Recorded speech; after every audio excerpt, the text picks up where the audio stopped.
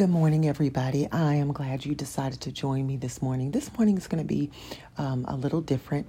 I wanted to say that if you follow me on Facebook, which is where I usually post the links to my podcast, I am currently not on Facebook. I began as of today a couple of weeks of consecration away from that particular social media platform.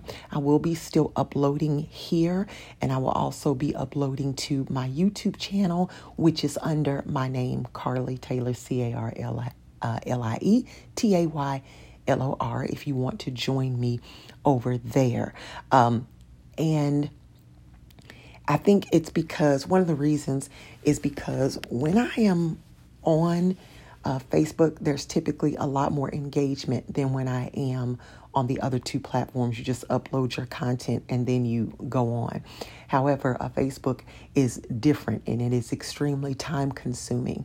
So when I feel like I need to pull away, when I need to, hear God better, when I need to fade out, some other voices, other opinions, other thoughts, usually Facebook is the first one to go. So I am not over there currently. So if you found this particular upload without me having posted it there, then I am so glad you made your way to it. But I wanted to say, usually when I have these times of consecration, because there are other things that I'm giving up as well, I feel like I just really begin to hear God a lot better and a lot clearer. So this is day one. And I think I've stated before on the podcast that there was a long period of time during this entire year that I would wake up at 3 o'clock in the morning or close to it, a little bit before, a little bit after, would wake up for prayer. That hasn't happened for several days now, probably a couple of weeks at this point. However, this is the very first day of my consecration, and this morning I woke up to go to the restroom and I look at the clock and it is 3 o'clock. So I went back to my prayer room and I began to pray. I wanted to share this with you. I'm not even adding music or anything today. This is serious and something really on my heart this morning. So I went back to the prayer room and I began to pray. I began to just, first of all, just to acknowledge, just to thank God, because, this is probably a different subject and a different topic, but prayer involves more than just going to God with a list of problems, right? So I began to just thank God and just begin to honor him and worship him. And then I began to ask him, what it is, what was the reason for my stirring this morning and why I was up so early? What was on his heart? What was it that he was trying to say to me? And a particular scripture that we quote every weekend at the church that I attend, Isaiah 58, this particular portion that says, "Cry aloud, spare not, lift up thy voice like a trumpet, and show my people their transgressions and the house of Jacob their sins." And it began to be pressed upon me about the fact that I hear a lot of people, including myself, over the past several years have talked about the revival that we believe is coming to the body of Christ, those that believe on his name, how we believe that the Almighty is going to pour out his spirit in an unprecedented way upon those who have maintained and upon the body of Christ and bring in a harvest of souls. But I began to think about the scripture in 2 Chronicles 7:14 that we quote a lot as well.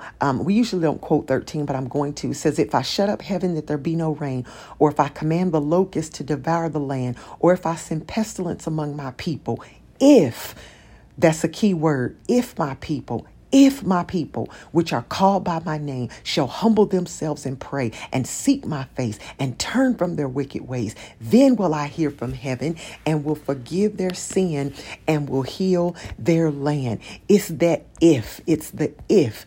Because, like I said, we say that this is what we want. We say that this is what we desire. We say that this is what we need, that we want God to pour out his spirit, that we want to see him move in miracles, signs, and wonders, and to bring in a harvest. But there was a prerequisite for that. He said, if my people, not the world, if my people, which are called by my name, will humble themselves. We got to humble ourselves. We have gotten lifted up. We've gotten arrogant. We've turned into know-it-alls. We think we know better than God. We want to do our own thing, not follow his word and his instructions, do what we want to do, how we want to do it. He said, but if my people who are called by my name would humble themselves and pray and seek my face and turn, there's the key word right there too, turn from their wicked ways. Notice here that he wasn't talking to the world. He said, if my people would turn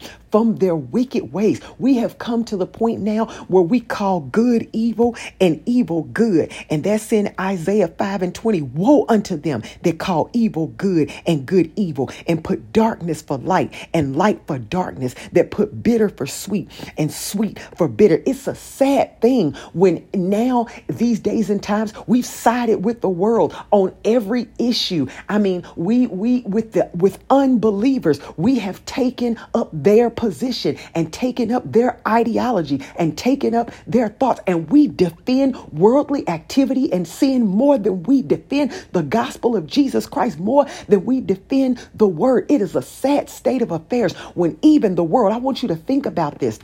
Whenever there's a controversy, whenever something crazy happens in the body of Christ, or a preacher, a minister, or somebody in the body is accused of doing something that is morally corrupt or wrong, it's amazing to me that the world and people who do not believe will talk about, see, that's why I don't go to church. That's why, I'm not a part of the body of Christ. That's why I hate the church. And that's the reason why I don't trust none of these people, and this, that, and the third. It's amazing to me because people reject what the Bible teaches. They reject the whole idea that there is good and evil. They reject the fact that there is actual morality and immorality. Yet when something happens, people are the first ones to get self-righteous and condemn. You can't have it both ways. Either there is morality or there isn't. Either there is immorality or there isn't. It's amazing to me that even the world, when they don't respect God's standards and don't respect people who stand for God's word, will turn around. At least they know there's supposed to be a standard, even if they don't like it, even if they reject it. Even they know and understand there's supposed to be one. That is amazing for the world to have to tell the church that you are supposed to have a standard. That's a sad state of affairs when people who don't even believe have to tell the church what the church's role and position is supposed to be. That is a sad state of affairs. Peter said when he was preaching in Acts chapter 3, verse 19 says, repent ye therefore and be converted, that your sins may be blotted out when, and that word can be translated then, the times of refreshing shall come from the presence of the Lord. Repent and be converted, that your sins may be blotted out. Then, and only then, will the times of refreshing shall come from the presence of the Lord. Church, we have got to get sober. We have become intoxicated. We have become intoxicated with this world. We become intoxicated with the things of the world, with the ideology of the world, with the teachings of the world, with the viewpoint of the world. And we have got to get back on God's side of things. Listen. It's not about our side or their side. But what I'm asking this morning, and what I believe God is asking us this morning, is who is on the Lord's side? Who is on the Lord's side? He has his own side. Amen. And I'm sorry, I'm going off a little bit this morning, but this is burning heavy on me. Here, because here's the issue. We want the fire without the sacrifice, and it ain't gonna happen. It's not going to happen. We will not get the fire without the sacrifice. If you look throughout the scriptures, from the beginning of scriptures up until the end. Fire did not fall unless there was a sacrifice. And I know that we don't sacrifice bulls and goats and lambs and turtle doves and all of those things. But now our sacrifice is our obedience. Obedience is our sacrifice. Giving up things that appease and please this flesh is the sacrifice. Presenting our bodies as living sacrifices, holy and acceptable unto God, which he says is our reasonable service. That's not even the big stuff. Church, we have got to sober up. We have got to sober up. We have got to shake ourselves. We have got to awake to righteousness. And I don't want to get long. This has been 10 minutes. I just wanted to say that little bit with you this morning. But I am convicted deep in our heart. We've lost conviction. We've lost the fear of the Lord. We think this ain't Burger King, baby. You can't have it your way. It is God's way or no way at all. He's either God of all or God not of all. But I'm determining that he is God of my life and that I'm determined to walk in obedience to him. Not what people think I should do, not what this world thinks I should do, not what the Facebook timeline tells me I should do, not with media and TV and music tells me what I should do, but the word of the Lord, the word of God is my guide.